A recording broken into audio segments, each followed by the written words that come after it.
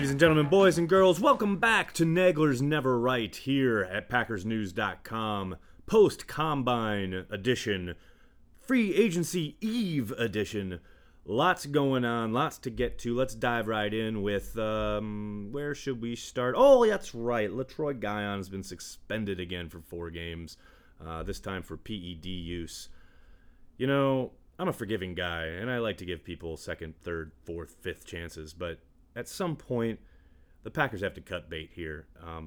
As I said on Twitter, there was a time when his play on the field justified maybe possibly dealing with this headache, this continual headache off the field.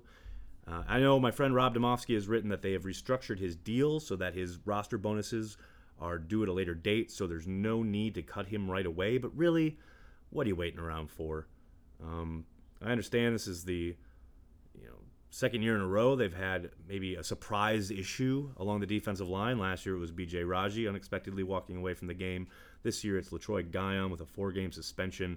But really, Kenny Clark outplayed the guy down the stretch, and it was pretty apparent that Clark was going to be the starter next year anyway. You can get a big man later in the draft or sometime in free agency. You don't have to spend big-time capital to get it, especially for what Guion was giving you on the field. It's time to cut bait. I mean, it's pretty simple, to me anyway. Maybe there are extenuating circumstances behind the scenes that I am not aware of, but from everything I've read and everything I hear, it's time for Letroy to say goodbye to Green Bay, and vice versa. What else is on the docket here? Our quarterback, Mr. Aaron Rodgers, made a little bit of, I'm not going to say news, I guess he made some waves earlier this afternoon. I'm creating this podcast. I'm recording this podcast on Wednesday afternoon.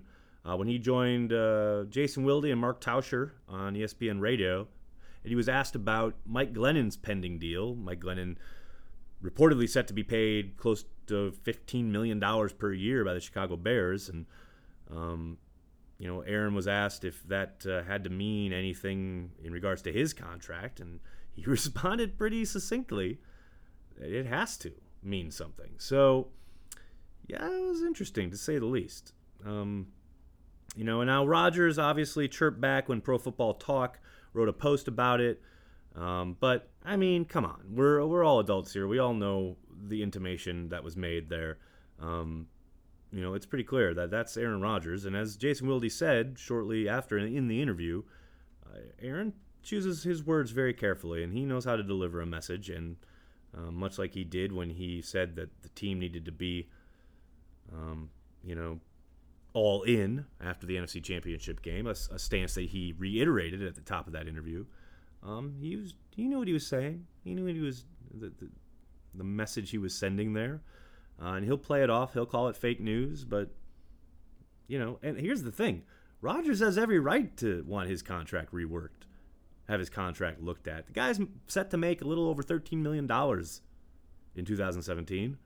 I think $21 million next year, when he should be averaging like around $30 million per year, given what guys are getting now. You look at the Joe Flacco's or Carson Palmer's of the world. Aaron Rodgers is severely underpaid. Now, obviously, he signed a deal and, for X amount of years, and he's supposed to honor it. But in a league where a team will cut you the moment you become ineffective or not worth whatever it is they think you're worth, or they're paying you, then, Rodgers has every right to say, look, I didn't make a peep when Mark Sanchez was making more than me, but it's time for me to be looked at here.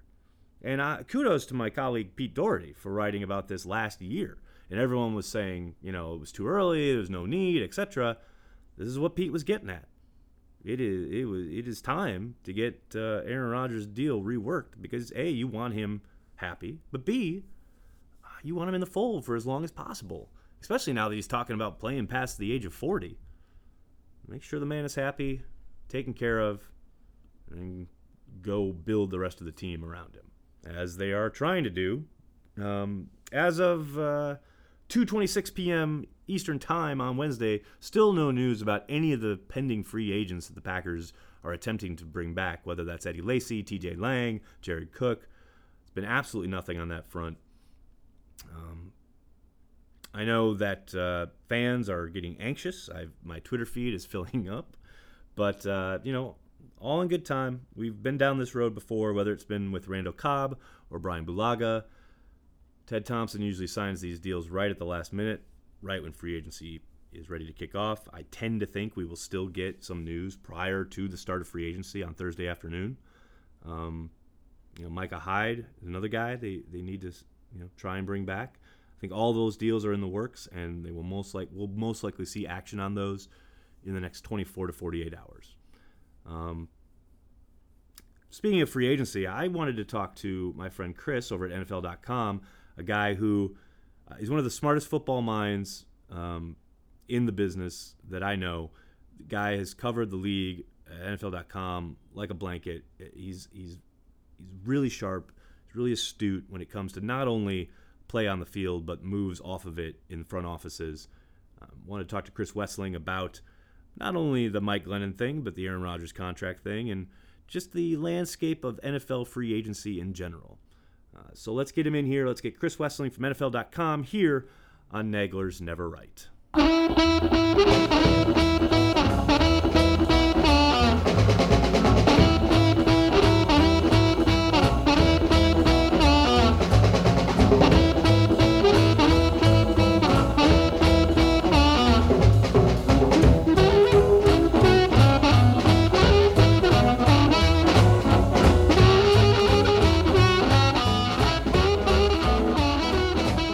All right, ladies and gentlemen, joining me now here on Nagler's Never Right to talk free agency, the NFL, quarterbacks, and what have you. It's Chris Wesseling of NFL.com. Chris, thanks so much for joining me, man. My pleasure. Thanks for having me. Absolutely. I wanted to reach out to you because I saw what you wrote about the Chicago Bears, and obviously this is a Green Bay Packers-centered podcast, but I thought what you wrote about the Bears and their targeting of Mike Glennon, the reported targeting anyway, I thought it was really smart, and I just wanted to talk to you real quick about it. What gives with Ryan Pace? I thought we had a good one there in Chicago. After he attempted to jump up and get Mariota a couple years ago, I thought, all right, here's a guy that gets it. He knows he's got to solve the quarterback position. He knows Cutler's not his long-term answer. What do you make of this flirtation with Mike Glennon, of all things? The best guess I have is he just backed into such a weird corner with the quarterback market exploding and in a socialist sport where you can't – it's such a socialist sport where every team really does have an even chance to win unless you don't have a quarterback. And this is his fix, I guess. But to me, it's like, why are you so quick to get rid of Cutler if your answer is Mike Glennon? I don't get the downsizing there. And maybe I would guess when or if they sign Glennon, one or two people associated with the Bears will at some point make the statement evoking Joe Flacco's name, that they will compare Mike Glennon to Joe Flacco at some point. Oh, boy. And I do think that Mike Glennon is better than Brock Osweiler.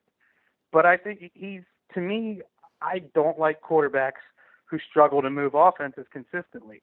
You can point to flashes they've shown, potential they've shown, strong arm, tools, whatever, but can you move an offense? Is your drive success high? Can you get into scoring position? And in 18 starts, Mike Glennon was one of the worst in the NFL at that. You can point to his offensive line and his surrounding talent, but the guys the Bears had last year, when Matt Barkley was moving the offense, they had injuries across the offensive line. They had Cam Meredith as the number one receiver. They had no tight end. To me, what are you doing with Mike Glennon? I don't see it. So my only guess is that's the corner that he's been painted into as the GM, and he sees Glennon as his best available option. I mean, yeah, they must really want to get out from under Cutler to be going this direction. But and the other, why not last year? Why yeah, no, I agree. Cut Cutler. I agree. If you like Glennon so much, trade a third-round pick or a second-round pick for him last year. Right. To me, the timing is odd. It's like these teams that are willing to give Tyrod Taylor $15 to $16 million this year, but didn't want to give him $1 million when the Ravens cut him. Right. No, exactly. And to be fair to Buffalo, they're under a new regime now, so regime change can breed different thinking. The other reason I wanted to bring up Glennon was our quarterback in Green Bay, Mr. Aaron Rodgers, making a little bit of news this afternoon on a radio interview when asked about Mike Glennon potentially getting $15 million per. Asked if that would be cause for, a look at his contract. And his very succinct answer was, I would think so, or I think it has to, I think is the direct quote. Now, obviously there's 3 years left on his deal, but if you're the GM in Green Bay and you've got all these other issues that you've got to deal with, do you drop everything and deal with this right away so it doesn't fester into a problem? Or do you just kind of tell your generational star quarterback that, I'm sorry, you've got 3 years left on your deal, you got to wait at least one more? I don't drop anything because it's the most important week of the year, right? Right. I mean, it maybe not Ted Thompson's most important week of the year, but for the other 31 general managers, it's the most important week of the year. But I think you do have to address it at some point this offseason. And like if the guy making videos for Podunk Press in Milwaukee or somewhere in Wisconsin is making half of what Aaron Nagler makes, you might say, hey, wait a second, I'm setting the standard here for my job, and this guy's all of a sudden getting a huge raise. What's going on? So I think if I'm Aaron Rodgers, of course I look at Mike Glennon and say, what the heck is going on with the quarterback market now? Right. It's funny because I was thinking after he said it, he sat quietly by when that year when Mark Sanchez was making more money than he was. He never made a peep. And I just tend to think he saw that Mike Glennon headline and finally snapped and said, okay, this is getting ridiculous. Well, yeah, he saw last year that Carson Palmer and Joe Flacco got new deals that paid more than Aaron Rodgers gets paid. So, yeah, if I'm him, I do probably say something. Now, you just mentioned, free agency being a very important time for 31 other teams. Obviously, we're both very well aware of Thompson's track record in free agency. Obviously, they'll focus on their own. Heck, we may even have breaking news this afternoon or tomorrow. They may start bringing guys back. But the landscape as it lays now, when you look at Green Bay, obviously they're not going to dive headlong into first day, even first 48 hours, A1 wave of free agency. But I'm interested in your thoughts. Do you think Thompson has to be a little more aggressive than he has been in the past? Are you in the camp of he fields a consistent contender year in and year out, and he's doing the right thing going by the heavily draft and develop mantra? Yeah, I really struggle with the Thompson criticism because I think he's been one of the best general managers in the league for the past decade. Could he diversify his portfolio a little bit? Sure. I think when he does delve into free agency, he usually hits. But could he do it more often? Yeah. I don't know. I don't think that's not – to me, that's not why they haven't made more Super Bowls. They didn't make more Super Bowls because Mike McCarthy coached a horrible game against the Seahawks. I don't know. To me, I don't think Ted Thompson bears the brunt of the blame for that. Yeah, that makes sense. That makes sense. I'd say Mike McCarthy was a brain fart away from his backup tight end from being in that Super Bowl, but I understand the criticisms of not going for touchdowns earlier in the game. If I look at the free agent landscape, so to speak, who do you think? I mean, obviously, we know how much cap space is out there. That's been well documented. Teams with money to burn, and every year we get to this time of the year, and fans are clamoring for guys that they see on lists that they don't realize will be franchised or brought back into the fold prior to free agency opening. Now that we've got a better idea of the names that are being retained by their teams, who do you think stands to really cash in on the open market? If it's just one or two guys that you've seen and said, wow, you look at the money that's available and the limited talent pool, who do you think is going to get paid? Quarterback protectors and quarterback harassers. I think the offensive tackles, we saw Ricky Wagner today. The Lions are about to sign him for the highest right tackle rate in the league, and he's a league average right tackle. He was pretty good last year. He was a liability the year before that. So what are you really getting? I'm not sure. He won't be the only tackle overpaid. And then I think guys like A.J. Bouye and Stephon Gilmore are about to become two of the highest paid cornerbacks in the NFL. Bouye played like a Pro Bowler for 8 games last year, but they were probably the first 8 starts of his career. And Stephon Gilmore, I think at one point got benched last year. Right. He was incredibly inconsistent. has a reputation because Rex Ryan anointed him this as a lockdown corner, but never really showed that. Right. What do you think about the idea that I read that Gilmore is using Janoris Jenkins' deal as kind of a benchmark, which I guess makes sense. How much do you think the kind of change of scenery, scenario, defensive coordinator, and scheme, how much of that causes, you look at Jenkins, and I was never a fan when he was with the Rams, but he played some lights out football for the Giants. Do you think that is more common when players change teams, or is that an aberration in Jenkins' case? Yeah, I think that's a fair question. In Jenkins' case, it worked out wonderfully. I think we all sat here and said he got overpaid because he was very inconsistent with the Rams, just like Gilmore was. And Rex Ryan leaves his cornerbacks on an island. Mm-hmm. He did last year, and it really bit Gilmore. But Gilmore had a good year the year before, so I do think it's fair to say, hey, in a new scheme, will he have a better year? Yeah, probably. But I think as a general rule, if you're big in free agency, you're going to get burned more often than not by getting a guy from another system. Yeah, there's no doubt about that. I'm talking to Chris Wesseling from NFL.com, talking free agency. Rolling it back to the Packers real quickly. I know we've seen a couple tight end deals done over the last couple days now. We got Doyle in the fold in Indianapolis, and Davis went back to Washington. Aaron Rodgers obviously has publicly stumped for Jared Cook to be back. I would expect that to happen. Did you see a remarkably different player in 2016 where Cook was obviously instrumental in their offensive resurgence in the second half of the year? Or did you just see the same player playing with a much better quarterback? Yeah, I think that's it. But he played a lot more effectively, but that's the surrounding talent, and that's the quarterback.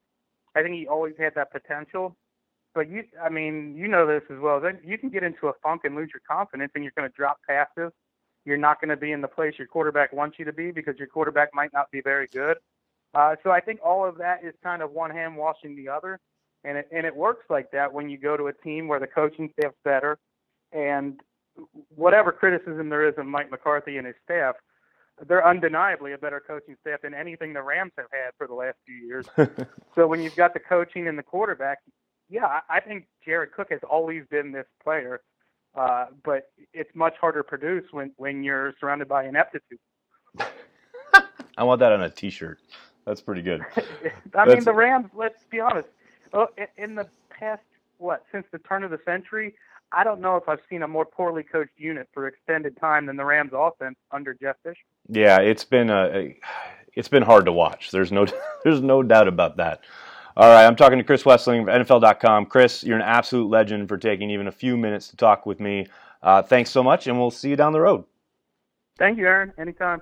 So there you go. There you have it. The man, the myth, the legend, Chris Wesseling, NFL.com, breaking it down like only he can. All the free agency, all of the moves, all of the kind of sitting it all out in Green Bay and Ted Thompson. There you have it. Make sure you keep it at PackersNews.com throughout the week and throughout the offseason as we chronicle everything going on in Green Bay with the Packers, whether it's what they do in free agency or don't do in free agency, what they do leading up to the draft, and the draft itself. We'll have you covered for everything green and gold. Thanks so much for listening, for downloading, for sending me emails. Don't forget to send me an email at anagler@gannett.com with any of your Packers questions. I do a mailbag every Friday in the off-season. This Friday will be no different. I look forward to your questions there. Thank you so much for listening. We'll talk to you next week.